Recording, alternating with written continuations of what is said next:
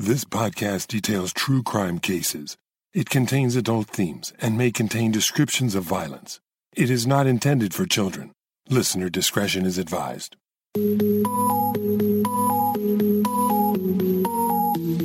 Thank you for joining me for today's episode of Once Upon a Crime. This is the last chapter in the series, Taunting Terrors, where I detail cases of victims' families taunted and terrorized by their loved ones' killers through anonymous phone calls or messages. This case is a little different from the rest in that, in this case, the victim herself begins receiving harassing letters and phone calls from someone out to do her harm.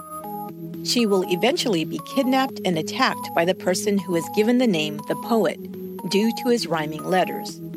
But when investigators finally discover who the Poet is, they and the public will be shocked and confounded.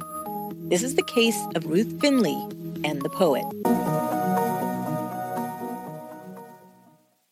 In 1978, Ruth Finley, born Ruth Smock in Richards, Missouri, was a 48-year-old married mother of two grown sons who worked for Southwestern Bell Telephone Company in Wichita, Kansas. On a warm summer day in August, Ruth was window shopping in the downtown area while she waited for her husband Ed to end his workday and pick her up for the drive home. Ed worked as an accountant in the city, and to save on gas, the two drove into work together each morning.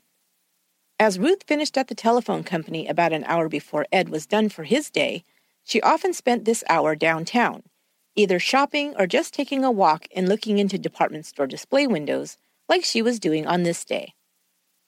All of a sudden, a man was by her side, matching her stride.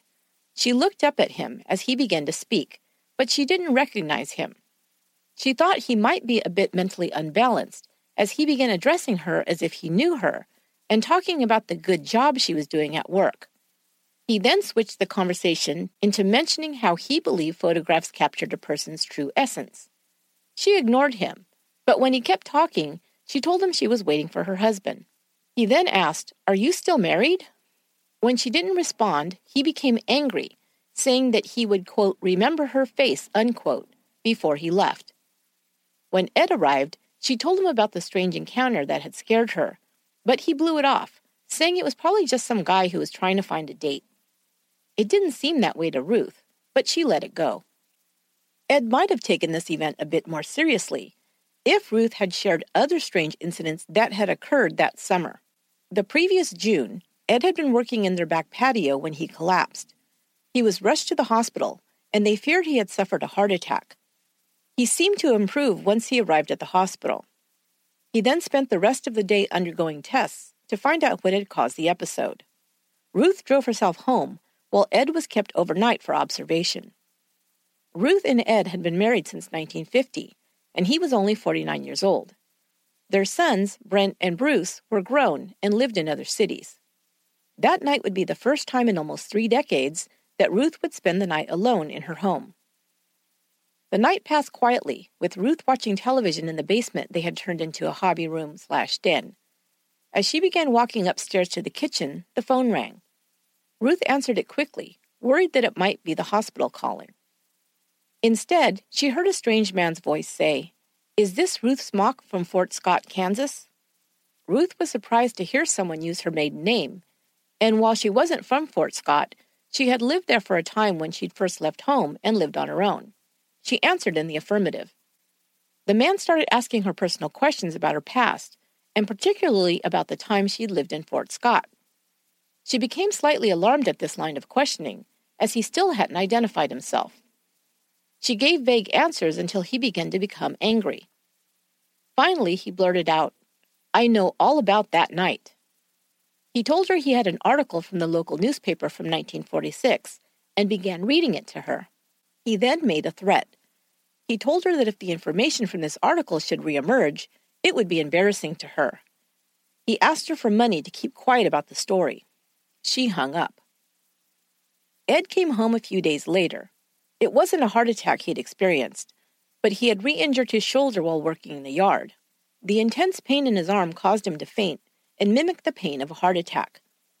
The couple was relieved, and Ruth decided not to say anything to her husband about the phone call, believing it must have been some kind of a cruel prank. But a few weeks later, She received a letter in the mail at her workplace.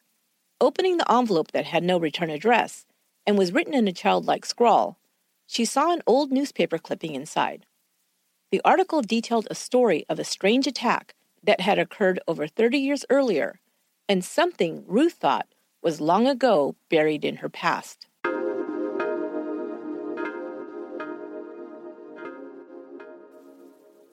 Ruth Smock was born on February 1, 1930, to a farmer, Carl Smock, and his wife Effie, who went by the name Fay. Ruth was the middle child of 3. Her older brother was named Carl, and her little sister was Jean. When Ruth was 15, she left her tiny town of Richards, Missouri, home to just 100 residents, to live and attend high school in Fort Scott, Kansas. Fort Scott was just west and over the border from her hometown, about 30 minutes away. There she could attend a larger high school, where she took typing and sewing classes that were not available in Richards. At the age of 16, she began working part-time for the phone company while still in high school. She rented a room in a boarding house close to her school and her job. In October of 1946, 16-year-old Ruth was in her boarding house when a man entered her apartment, grabbed her from behind, and held chloroform to her nose until she passed out. She didn't get a good look at the man and could only say that he was a white male. When she awoke, she found that she had been burned on both thighs, which were red and bleeding. She vaguely remembered seeing the man heating an iron on the stovetop. It was the iron that had left the burned brand on her legs. She also had superficial cuts on her legs, neck, and face. Ruth was taken to the hospital, and an examination revealed that her wounds were not very serious. There was no sign of a sexual assault, and her clothes had not been torn. However, she was shaken up, but soon put the event behind her, embarrassed that it had been reported on in the local papers as a, quote, sadistic attack by a sex maniac, unquote. Now, 30 years later, she'd received an anonymous call and letter from someone who learned about the attack and threatened to make it public once again. He knew where she lived and worked, calling her home and sending the newspaper clipping to her office. She immediately had ripped up the envelope with the clipping and threw it in the trash at work. She wanted to forget the whole thing, so she didn't mention it to anyone. But the man kept calling her both at her home and office numbers. She hung up as soon as she heard her name each time, not wanting to hear what he had to say. Ed had answered the phone at home, but each time he did so, the caller hung up without saying anything. She still hadn't told her husband about the harassing phone calls. But shaken up now after being approached on the street by the strange man, she decided to tell Ed. But she didn't mention the calls or letters. She wasn't even sure they were connected, and the calls seemed to have stopped. She decided once again to let the matter drop, after Ed didn't seem to think it was anything to worry about.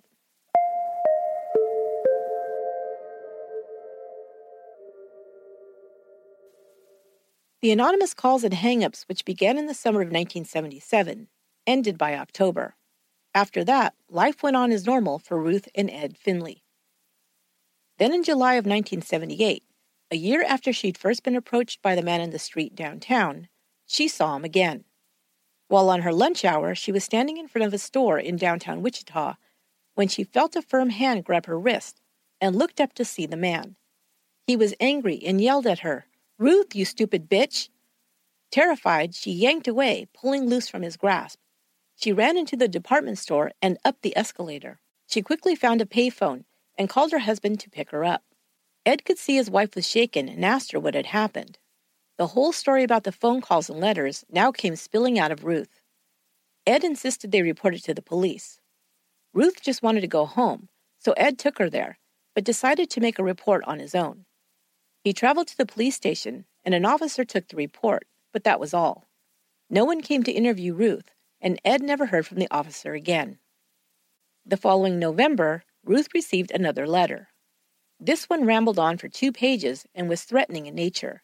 The writer demanded money or said he would harm her. She showed the letter to Ed, who said they needed to take it to the police. This time, the report was taken seriously. In fact, Ruth and Ed were taken into the office to talk to a detective with the Major Crimes Division. At first, Ruth didn't understand why this was necessary, but the detective, Lieutenant Bernie Drowatsky, along with every other officer in Wichita at the time, were looking for any leads to try and catch a killer known as BTK.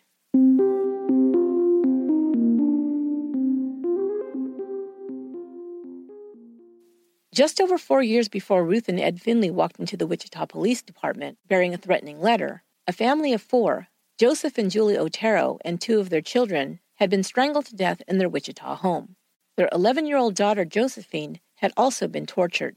Later, an anonymous tip led investigators to a hidden note found in the Wichita Public Library. The letter writer took responsibility for the Otero murders and signed it, "Bind them, torture them, kill them, BTK." A second BTK murder of a young mother, Shirley Vian, took place in March of 1977. In December of that year, 25-year-old Nancy Fox was strangled by BTK, after which he sent a letter to television station KAKE, taking responsibility for the murders of both Nancy Fox and Shirley Vian, and also a third woman who was unnamed, but was determined later to be 21-year-old college student Catherine Bright. The third note from the BTK killer was sent to a local paper and included a poem. It was due to the ongoing BTK investigation that Ruth and Ed Finley were interviewed by Lieutenant Drowatsky and another detective, Richard Zortman, about the anonymous notes and letters Ruth had received. However, after speaking with the couple, the detectives didn't believe Ruth's letter writer was the same man who wrote the BTK letters. They told Ruth to contact them if any more letters arrived. A week later, one did. This one demanded Ruth place money under the seat of her husband's truck. The letter was full of misspellings and contained almost no punctuation, making it hard to read. He calls Ruth a bitch and a dumb, D-U-M, bitch several times. He then threatens to reveal how she was branded. The letter ends with a poem. "Wherever you go on water or land, you still got to pay or I tell about your brand. I am smart and I know things to do. You talk to people I despise, like police lieutenant and telespies."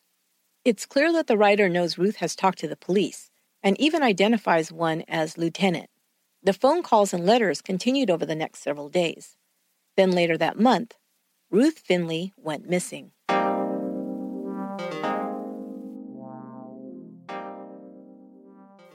On November 21st, 1978, Ruth Finley left for her scheduled lunch break at the telephone company. When she did not return, her boss began calling her sister Jean, who also worked in the phone company but in a different department. He also called her husband Ed. Ed decided to call the police and report his wife missing. It was at this time that Ed told Ruth's sister about the phone calls and letters Ruth had been receiving. Up to this point, Ruth and Ed had kept the matter just between the two of them and the police. As the sun began to go down, the phone rang at the Finley home. Ed answered it, and a man said, "Is this Ed Finley? I have your wife here." Thinking he was speaking to a kidnapper, he demanded to speak to Ruth. She got on the phone and told Ed she was okay and was in a liquor store a few miles away. The store clerk had allowed her to use the phone, and she'd already called the police. Ed, Jean, and Jean's husband Bill rushed to the liquor store, but by the time they arrived, Ruth had already been taken to the police station. They met her there, and she told them the following account. Ruth had been downtown on her lunch hour when an older model Chevrolet had pulled up to the curb in front of her. Before she knew what was happening, a man demanded that she get into the car. She was thrown into the back seat, followed by the man who she recognized as the same person who had accosted her before. Another man who she'd never seen was driving. She said both men were drinking out of a bottle that they passed back and forth to each other. They were speaking rapidly, with the man sitting next to her in the back seat, leaning into the front seat, so she couldn't hear everything they were saying. She did, however, hear the name of the driver, Buddy.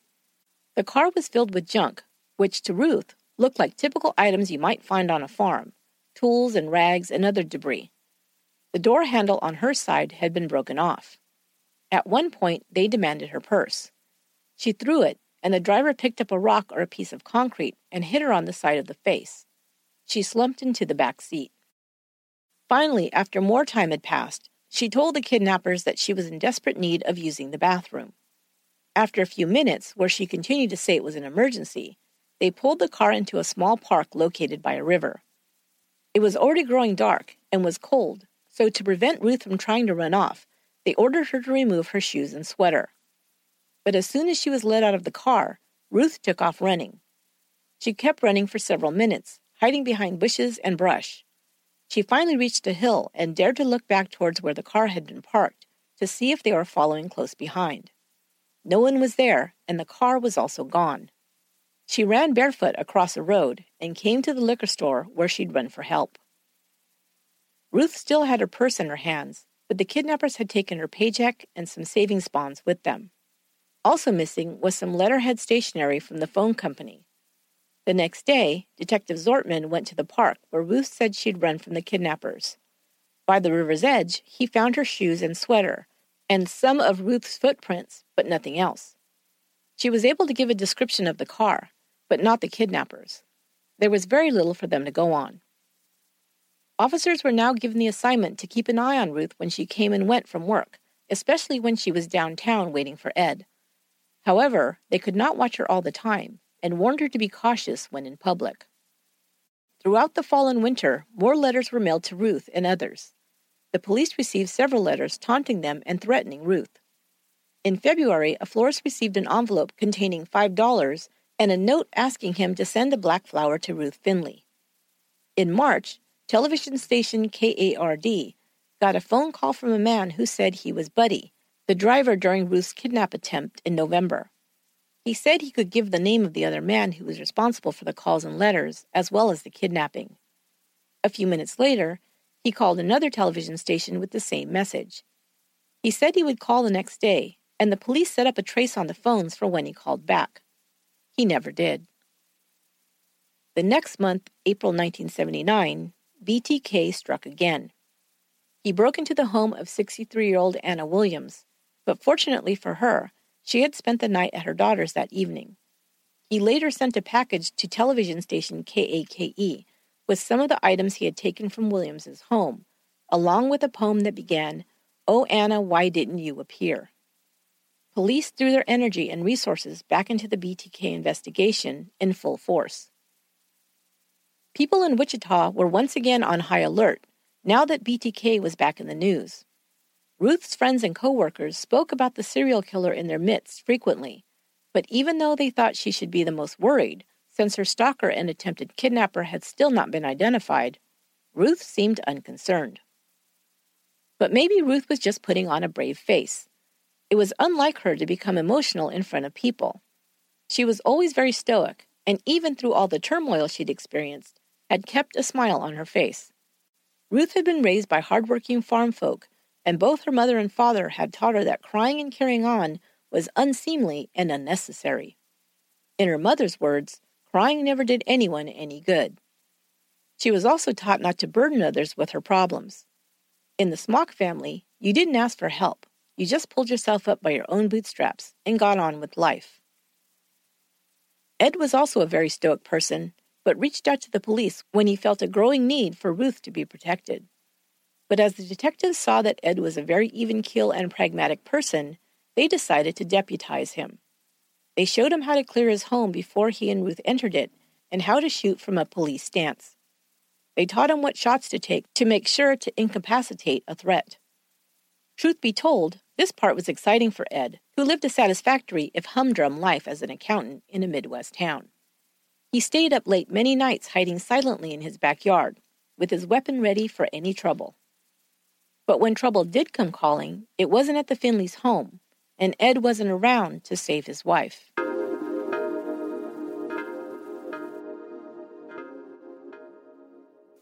The letters continued to be received by the Finleys even after the calls ceased, once they changed to an unlisted number. But in July, the letters also stopped coming, and Ruth dared to hope that her stalker had finally given up. After a few weeks of silence, she even felt safe enough to travel to the mall alone one evening. She drove to the mall, made her purchases, and walked out to her car. It was late in the day, and there weren't many people still around. The sun was just beginning to set. As she approached her car and opened the door, she felt a hand grab her wrist. It was the kidnapper. "Get in," he growled at her. Ruth's instincts told her to fight. There was no way she was letting this man take her away again. She pushed him away and turned to jump into the driver's seat. He grabbed at her, and now she saw a knife in his hand. He stabbed her 3 times quickly in the back as she scrambled behind the wheel. She turned the car on and began to drive away, managing to shut the door as the man began to run alongside the car. He grabbed at the partially open window. He was wearing gloves. She rolled the window up quickly, running on adrenaline now. The man pulled his hand away as the window closed over his fingers. She drove off, his gloves still attached between the window and the car's roof. She first felt the dampness before the pain. She looked down to see blood seeping down her side and back. Then she felt a searing pain. Seeing a payphone in the parking lot, she swerved the car over and called Lieutenant Drowatsky's number. It was picked up by another officer, and she informed him that she had been stabbed and told him her location. He said to sit tight. Help was on the way. Ruth, too scared to stay in one spot, told the officer she was close to home and would drive there instead. She hung up. The detective called Ed and told him about Ruth's call and said to be on the lookout for her and to transport her to the hospital as soon as possible. Ed waited anxiously in front of his house, looking up and down the street, until he saw Ruth swerving down the road at a fast speed. As she stopped, he ran up to the driver's side door and saw a knife protruding from her lower back, close to the side. He slid her over and drove to the emergency room. Drowatsky met them in the emergency room and was alarmed to see a large knife still sticking out of Ruth's side. She had 3 stab wounds. She was taken into surgery where the wounds were sutured. The surgeon told her she was lucky. A fraction of an inch more, and one of the cuts would have pierced her kidney. Ruth was made to remain in the hospital for a week. While there, she became depressed, believing that the stalker would not stop until he killed her. Police officers were posted outside her room, but she still didn't feel safe. Ruth had told the detective that the kidnapper had thrown a bag into her car as he attempted to push her inside. The bag was found in the back seat and contained rope, tape, a bottle of liquor, and a newspaper clipping about the investigation that mentioned Drowatsky. The glove was still in the window as well. No fingerprints were found on the items or the car. Ed, feeling increasingly powerless to protect his wife, came up with a plan. He decided to place a message in the classifieds of the local paper, calling out the kidnapper and asking him what he wanted. He addressed the ad to the poet. The ad failed in its attempt to flesh out a suspect, but the name the poet was picked up by the media. And the paper soon began reporting on the strange case of Ruth's stalker and the attempted kidnapping and stabbing. The poet was getting more ink in the press than BTK at the time. Ruth was followed by police when she went into town, and they even wired her with a recording device in case the poet showed up again, but he disappeared once more. Then a full 4 months later, on Christmas Eve, while Ruth and her family were eating dinner, their phone line was cut. Around the same time, a letter was found sticking between 2 boards in the Finley's front porch. Obviously, the poet wasn't yet giving up. The police had Ruth meet with Dr. Schrag, a psychologist who placed her under hypnosis, to try and draw out more details about her attacker. While under, she was able to give a more detailed description of the poet and also recalled a detail about a bridge over a river, although she couldn't explain what it meant.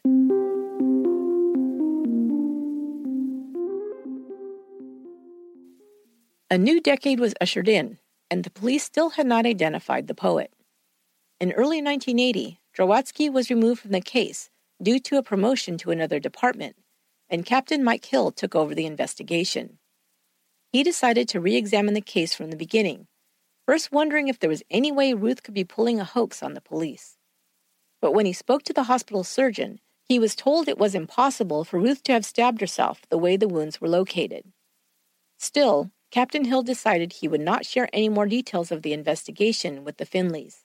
Drowatsky had grown close to the couple, Hill thought too close, and had been free and open about their investigation. Hill put a lid on that.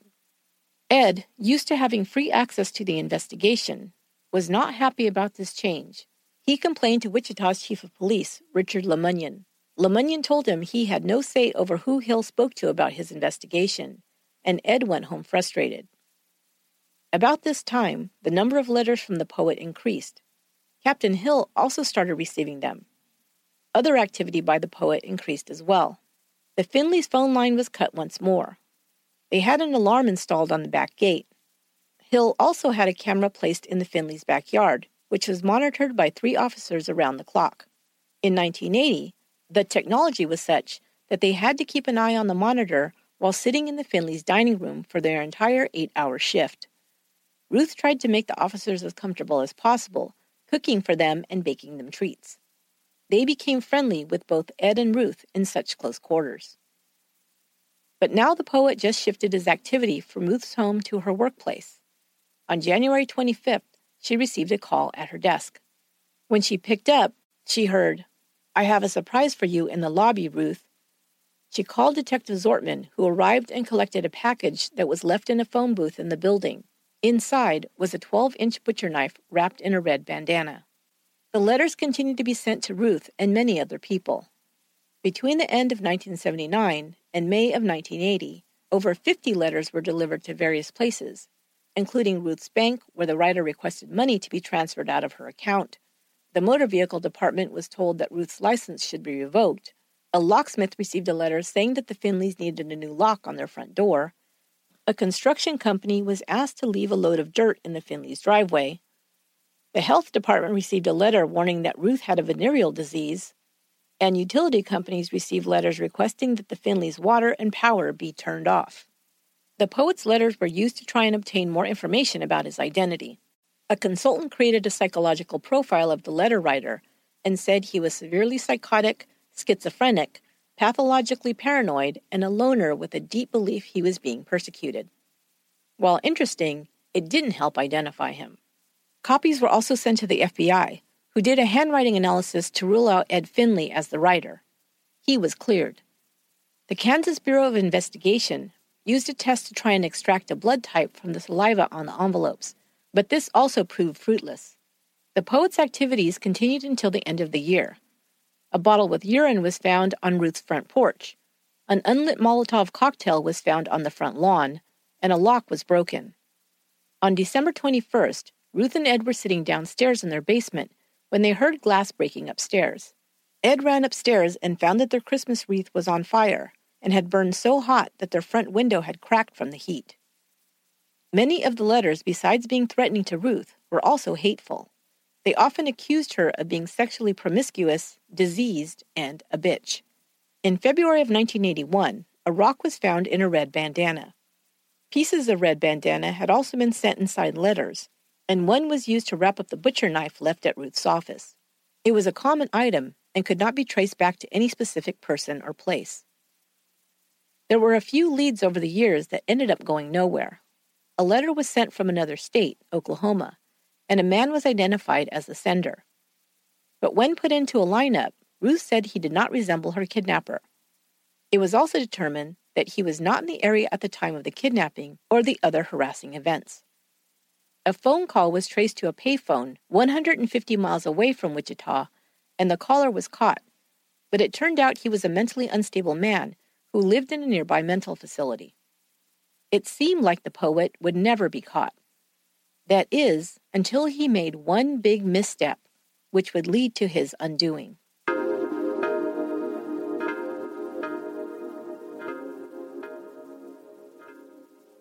The poet had sent letters to the Wichita Police Department more than once, sometimes threatening the detectives as well as Ruth.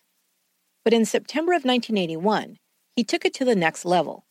Chief of Police Richard Lemunyon had stayed out of the poet investigation, leaving it in the hands of his detectives.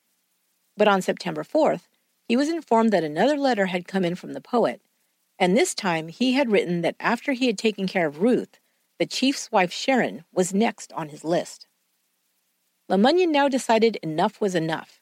He took the entire case file home with him that weekend and went through the details of the harassing phone calls, letters, vandalism, and the 2 kidnapping attempts on Ruth Finley.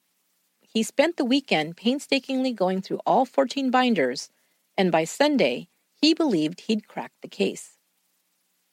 On Tuesday, September 8th, Monday had been the Labor Day holiday, he called a meeting, gathering 16 officers into the courthouse basement. Present were the detectives who had been in charge of the case over the past 4 years, Drowatsky, Zortman, and Hill. Lemunyon announced, "The poet is Ruth Finley," and laid out his reasons for this conclusion. The Finleys' home was located on East Indianapolis, a quiet dead-end street. Yet no one, not neighbors, officers, or the Finleys, had ever observed a person coming to the house to deposit letters, items, or vandalize the home. There were no footprints found in the yard where the poet had been many times, to cut the phone lines, leave items, etc. There were never any witnesses who saw the poet where Ruth had reported him, at the mall, the streets downtown, her workplace, or in her neighborhood. Once the camera was placed in the backyard of the Finley home, reports of the poet's activities there stopped. Same for the phone trace. Once it was placed on the Finley's phone, the man stopped calling and began sending letters. Only the police and the Finleys knew about the phone trace and the camera being placed in the backyard. No letters were delivered to the Finley home during the periods when they were out of town. When they returned, the letters started arriving again. As soon as Detective Hill took over the case, he received a letter from the poet. However, no announcement had been made that he had replaced Rawatsky. Again, the Finleys were the only outsiders who had this information at that time. When Ruth was kidnapped and escaped at the park, she said that at least one of the kidnappers had run after her. But when they investigated the scene, only one set of footprints, Ruth's, had been found there. LeMunyon didn't believe Ed was involved and wasn't even sure he was aware of his wife's deception. As far as what the doctors had said about Ruth's knife wound not being self-inflicted, he said he didn't agree. He thought doctors often underestimated what a person could or would do. As a law enforcement officer, he knew that people were capable of anything. The stab wounds had been near her kidney, easy enough to reach around with a knife of that length, he said. LeMunyon believed another look at the medical report would prove him correct. I have to say this. I can only imagine when the chief made this announcement, cracking the case after only a weekend of reading the case file, you must have been able to hear a pin drop in that room. There was more than 24 officers, including experienced detectives, working on this case for 4 years, with no idea or even a thought that Ruth herself could have been responsible. Some of the officers thought LeMunyon was off his rocker, but once he laid out his case point by point, they had to agree it was a possibility. LeMunyon's next announcement was that he was ordering a 24-hour-a-day surveillance on the Finleys for the next 2 weeks. He demanded the utmost confidentiality from his officers, telling them not to discuss the investigation with anyone, not even their spouses. LeMunyon was absolutely certain that Ruth was the poet and meant to prove it quickly and close this case. He had one advantage over all the other officers who'd been involved in the investigation. He had never met Ruth Finley.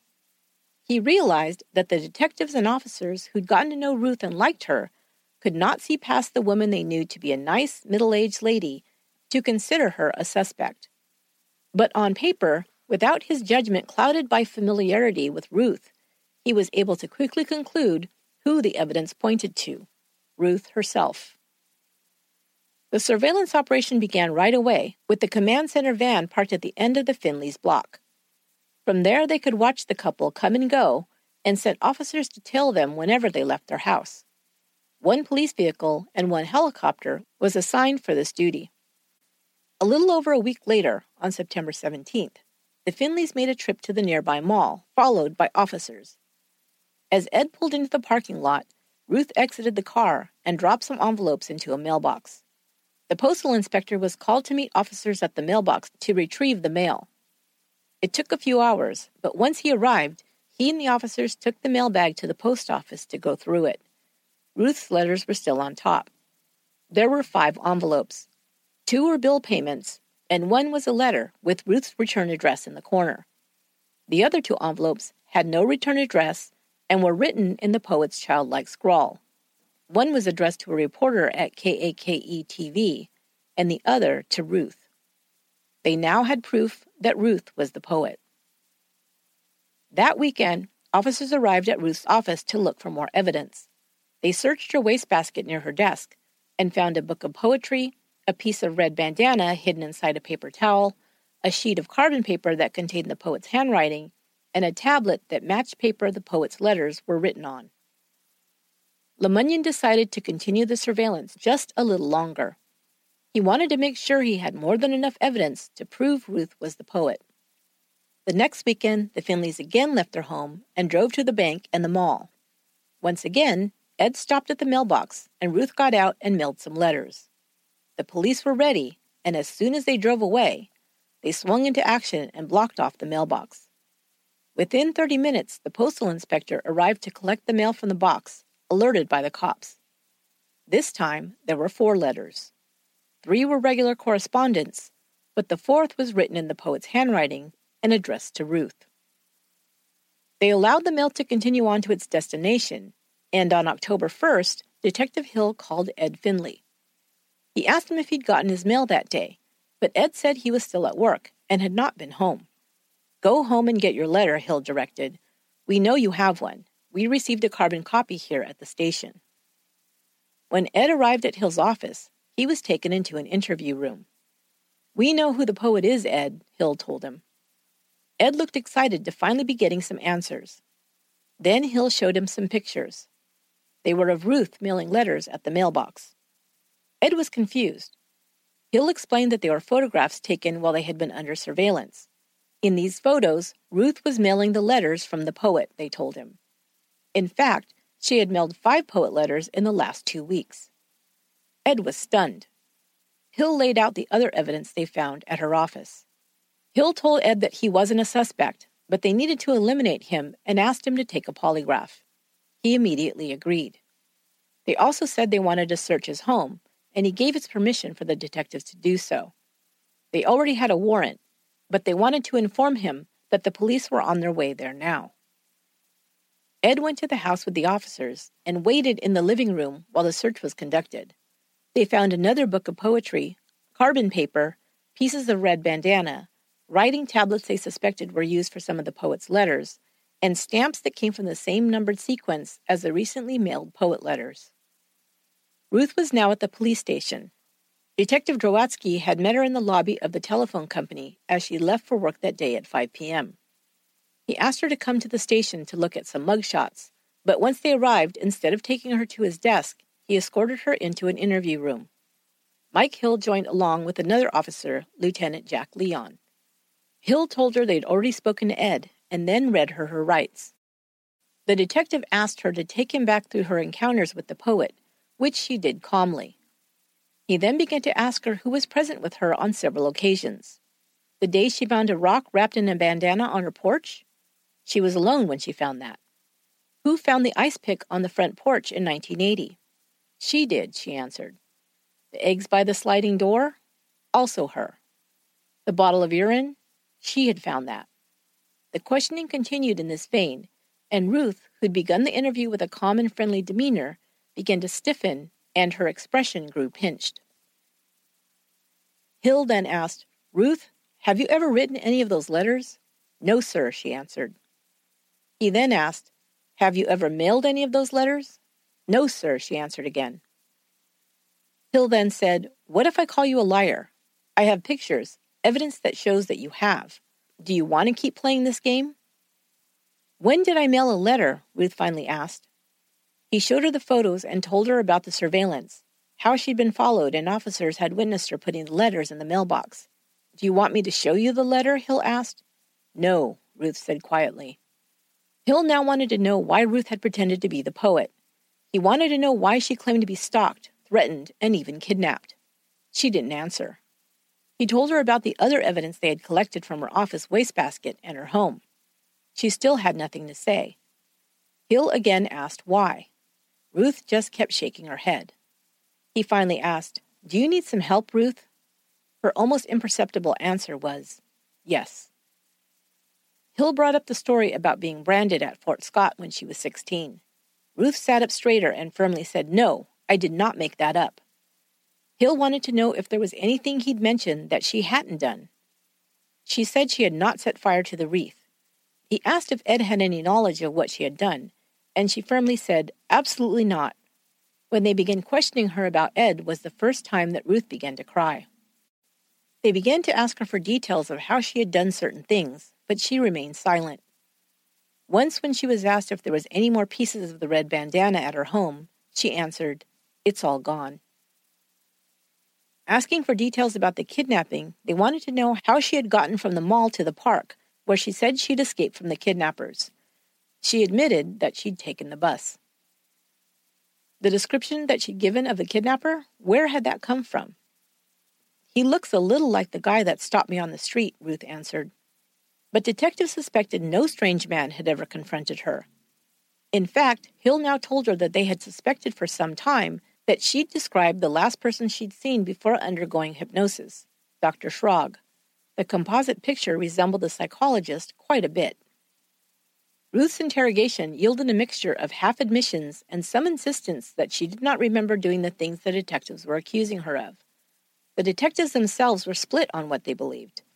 Drawatsky and Zortman, the original investigators assigned to the case, believed Ruth was mentally ill and had not deliberately or consciously created the poet.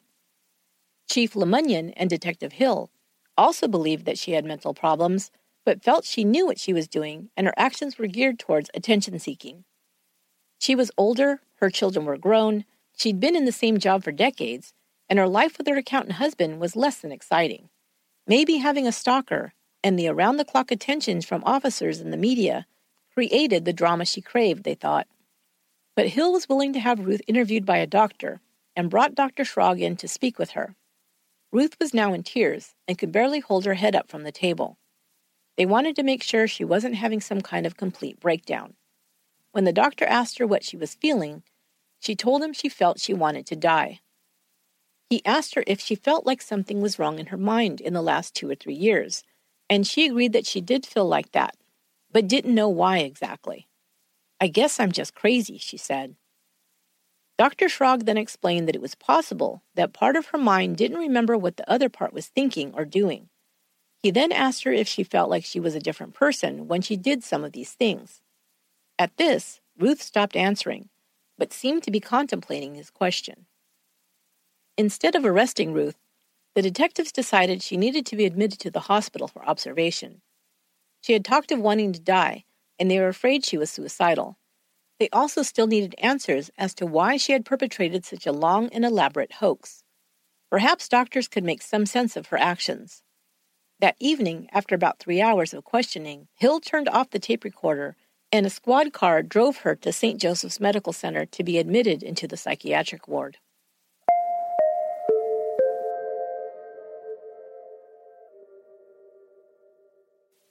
As far as charges being filed against Ruth Finley, the district attorney for Sedgwick County decided to wait 90 days until psychological testing was completed before deciding on whether he would prosecute. But, he told reporters, the most serious charge she could face for her actions was a misdemeanor for falsely reporting a crime. The Wichita Police Department, after adding up all the charges for the extra hours officers had put into the Finley case, as well as the costs of surveillance cameras, aircraft, police artists, and more, added up to over $370,000, or over $1 million in today's dollars. While committed to the hospital, Ruth was assigned to meet with a psychiatrist, Dr. Andrew Pickens. At first, Dr. Pickens could not get a lot out of his new patient when he asked her about her feelings. He quickly realized that Ruth had repressed any strong emotions almost her entire life. When he asked about her family and her childhood, she would only say that she had a wonderful childhood and that her parents were always loving and caring. They didn't have a lot, she explained. She had grown up on a farm and her parents worked hard. She said her mother especially had it hard, but didn't elaborate. However, she'd always ended by saying that she'd had wonderful parents and a happy home life. But tests Dr. Pickens conducted of Ruth Finley's mental state showed that she was in a state of massive repression.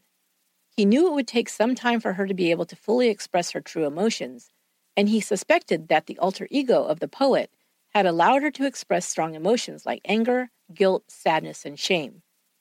As a psychoanalyst, helping his patients uncover and heal from past pain and trauma was what he specialized in. He believed he could help Ruth too. Dr. Pickens' report to the judge said, in part, that Ruth had a long history of burying feelings she learned as a child were unacceptable, and she was able to maintain this repression until her husband had a medical crisis 4 years earlier. She then broke psychologically and created the poet to act out on her feelings of anger, fear, and anxiety. The doctor also said he believed that most of the time she was aware of what she was doing, but not why she was doing it. This guilt then caused her to make herself the poet's target of abuse and harassment. He listed his diagnosis for Ruth as, quote, atypical impulse disorder with dissociative and depressive features, unquote. He recommended that Ruth continue to receive intensive psychotherapy twice a week. After a month at the hospital, Ruth was cleared to return home. The district attorney decided against filing any criminal charges on the condition that Ruth remain in therapy.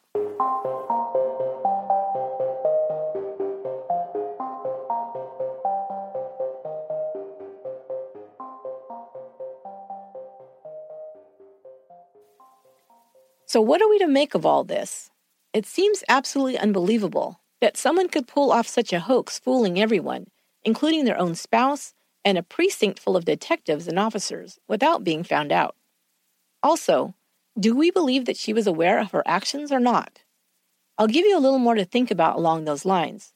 Soon after Dr. Pickens wrote his report saying that she was, quote, fully aware of her actions most of the time, unquote, he changed his opinion. He came to believe that Ruth Finley was completely unaware that she was, in fact, the poet. I'll give you some details of what Ruth shared with the doctor about her childhood, which informed this opinion. On describing her life growing up on the farm with her parents, Carl and Fay, and her siblings, Ruth began by saying she had a perfect childhood. She repeated more than a few times that, quote, we were poor, but we had everything we needed, unquote. Her mother, Fay, was very religious, Ruth said, and always carried her Bible with her. During these sessions, Dr. Pickens also learned that Fay Smock wasn't affectionate with her children and didn't like when they showed strong emotions. She forbade them to cry and instructed them to bury their emotions. Crying never did anyone any good, she often told her children. Ruth was the most emotional of the children, and it seemed was an anxious child from her youngest days. She was much more dependent on her mother than the other children, and cried when she was out of her sight. This became a source of anger and frustration for Fay, who hated that Ruth was such a crybaby. Ruth learned to feel guilty and like a burden to her mother when she showed her emotions, so she learned to keep them to herself. She was also shamed when she asked for help.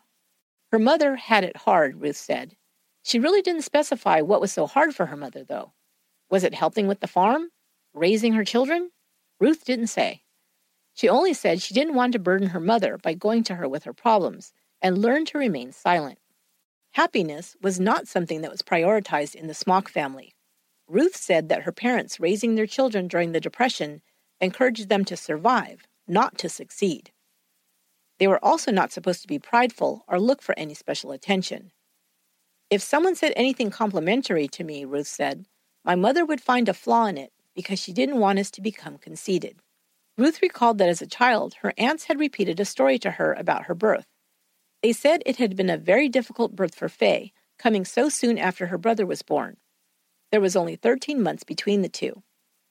Her aunts told her that her mother had almost bled to death, and the pain she'd gone through to have Ruth was excruciating. Ruth believed this was why her mother seemed to dislike her. She'd been a problem child beginning from her very birth, she thought. Ruth insisted that her attack with the hot iron in Fort Scott had actually happened. Her parents had been called, and she felt guilty that they'd had to travel to pick her up from the hospital. They took her back to Richards with them, but after only a few days, they decided she was well enough to return to her apartment in Fort Scott. She went, not wanting to be a burden, but became physically ill every time she entered her apartment. Her mother helped her find a different place to live in Fort Scott. Ruth even put a positive spin on this, saying that it was at her second apartment building that she'd met Ed, who was also a tenant there. While Dr. Pickens believed that something had happened at Fort Scott, he wasn't sure if it was the actual attack that Ruth described or some other kind of trigger that caused her to harm herself and repress this memory. Ruth stayed in therapy with Dr. Pickens for a 4-year period, and progress moved slowly. Ruth was very reluctant to show any feelings or emotions, but at the same time was growing more dependent on the doctor for her emotional outlet. He had to make sure that she wasn't just answering in the way she thought would please him, as it seemed like Ruth had spent her entire life trying to live up to the expectations of others. She described to the doctor one of her earliest memories as being gifted a book of children's poems from her aunt. She loved the book, as she seldom received gifts. However, many of the poems in the book, as is traditional, were cautionary tales for children. little girls and boys are described as bad or good, dependent on their behavior and actions. Ruth began to read into these poems, thinking they were pointing out what a bad girl she was. She said she finally got rid of the book, hiding it in a pile of fence posts behind the house. She was afraid if anyone read it, they'd know what a terrible little girl she was, and they'd have to kill her. Dr. Pickens now thought he understood why Ruth had used poems in the anonymous letters to express her anger and shame. In fact, it was when Ruth started writing poems and bringing them to share with Dr. Pickens that he finally discovered the trauma that she had experienced as a child. The first poem Ruth read to the doctor told of her sadness as a child and also now described how she felt unloved by her mother. The very first time she'd expressed her true feelings about how she'd been treated. The poem read, "A little girl alone in tears, the worst person born in years. I don't have a mother, I am not born. No one upset, and she's not forlorn." Now that Ruth began to express her feelings, some of her painful child memories began to return to her consciousness. She remembered that there was another farmhouse nearby. Her family began to visit with the farmer and his wife. The farmer was very kind to her and used to say she was pretty and how he liked her hair. She had never received compliments before, so she liked him right away. These memories began when she was about 3 years old. Sometime later, she recalled being a very young child and sitting on the farmer's wife's lap. But she remembered that she was naked and crying. She couldn't recall why or if this had actually happened. Then a month or so later, she began having dreams, except she knew they weren't dreams, but memories. She told Dr. Pickens a terrible story. She had been about 3.5 years old and was driving somewhere with her father, and they stopped at the farmer's house. For some reason, he left Ruth there. She didn't know where her mother was or why her father hadn't taken her with him. The farmer was alone in the house and asked if she wanted to play a game while she waited for her father to return. She wasn't sure because she didn't like hide and seek. It scared her. He said that they would play a different game. Ruth then began to tell the rest of the story in the third person, saying "the little girl" instead of "I." The man put a metal key in the little girl's coveralls and then made a game of searching for it, but before long, he was taking her clothes off and touching her. She began to cry, and the man got angry. He shoved a red bandana in her mouth before tying her on the bed with a rope or string, and then tried to rape her. She believed he couldn't do it because she was too small, so he forced oral sex on her. While this was happening, Ruth said the other little girl appeared. It was as if she had split into two people and was floating above herself. However, she could see the little girl below and felt guilty that she had left her and wasn't helping her. This Dr. Pickens understood to be Ruth's mind dissociating from her body. It's a survival mechanism that people experiencing severe trauma, like war or rape, may experience, a splitting off from oneself. Because the two families saw each other often, Ruth was sexually abused by this man several times. She didn't tell anyone because she had learned that you're not supposed to burden other people with your problems, and because the man had threatened her if she did. The memory Ruth had of sitting on his wife's lap, she believed, was something that actually occurred when the woman had caught her husband in the act. She had cleaned Ruth up and sent her home, but didn't tell her parents. Ruth also learned that when she cried, the man became angrier and more brutal, so she learned to leave her body right away so she wouldn't react and make things worse. She learned to bury her pain deep inside in order to survive. Over time, as she talked about these painful memories in her sessions, Dr. Pickens asked her to start using I and me instead of addressing the little girl as someone else. In this way, he was helping Ruth to own these memories and know that she had survived and could now reintegrate into one whole person. The doctor felt this was important to ensure that the poet would never reappear in the future during times of stress. Ruth said she was never completely convinced that she was the poet until one day when a vivid memory resurfaced. She could see herself sitting in her car near the mall. She was alone. She saw the knife in her hand and heard in her head, "You have to do it." So she plunged the knife in 3 times as hard as she could. She remembers feeling no pain. As she drove down the road, she felt the pain finally, and the memory of stabbing herself faded. In her mind, the man who'd approached her in the street had done it. Dr. Pickens would explain that when a person dissociates as completely as Ruth had, they no longer felt connected to their body, so Ruth could have stabbed herself without feeling any pain. Some still wonder what made Ruth begin the Poet activities.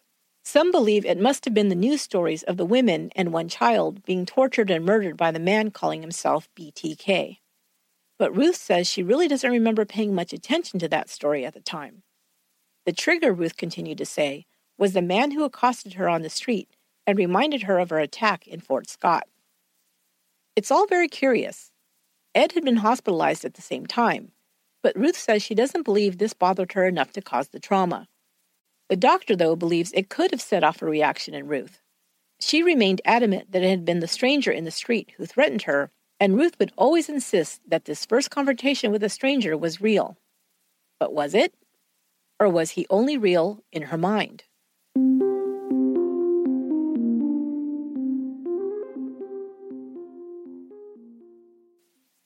Ruth remained in therapy with Dr. Pickens for 4 years. She had learned to express her feelings much more openly, became more assertive in dealing with others, and her anxiety had been greatly reduced. She had brought Ed into a few therapy sessions when she had something particularly difficult to share with him. Ed remained supportive, but was glad when the time and expense of the therapy ended. About a year later, she returned when she was struggling with other memories. She continued to see Dr. Pickens for about a year before finally concluding her therapy in June of 1988. The media had remained interested in Ruth's story, and now that she was stronger and understood her motivations for inventing the poet, she decided it was time to tell the truth as she knew it. Dr. Pickens joined her for some of the interviews to explain dissociation and the progress that Ruth had made in therapy. Her story was featured in People magazine, on The Oprah Winfrey Show, and many newspapers and television talk shows. After her story became public, Ruth received more information that helped put the pieces of the puzzle of her life together. Her brother Carl told Dr. Pickens that he remembered an argument between his parents when he was a child. They were discussing their neighbor, and his mother seemed angry. He heard his father say he wouldn't do anything like that. But after that, Carl remembered they stopped visiting the other family. In 1991, Ruth Finley retired from the phone company. In her retirement, she spent time knitting hats and scarves to donate to U.S. troops in Afghanistan. She also was a volunteer who translated books into Braille. Both of her sons married and had children. Ruth enjoyed spending time with her 3 grandchildren. Ruth Carolyn Finley died at the age of 89 on May 30th, 2019. Ed had passed away 8 years earlier. She was remembered fondly by family, friends, and coworkers. That will do it for this episode of Once Upon a Crime. What did you think of that story? I told you it was a doozy. What are your thoughts about Ruth Finley? Did she become the poet for the attention, or was she truly experiencing a dissociative disorder? I invite you to share your thoughts with me and other listeners by joining the Once Upon a Crime Facebook fan page. Next week, I'll be starting a new series for October. It's going to be a fun one, so make sure you're subscribed so you don't miss an episode. Want a sneak peek? Then you have to join Patreon, where you'll get a heads up on upcoming series, a welcome gift pack of goodies, ad-free episodes, and more. I plan to do a off-the-cuff discussion of this case next week on Patreon for you. There's so much more to dive into this story, about what I think about Ruth Finley, about her diagnosis, and also about some evidence that I found that confirmed my theory as I was researching this episode. I really want to talk with you guys about it, so make sure you join Patreon. Go to patreon.com/onceuponacrime to find out more. Once Upon a Crime is written, produced, and edited by me, Esther Ludlow. Until next time, be good to one another.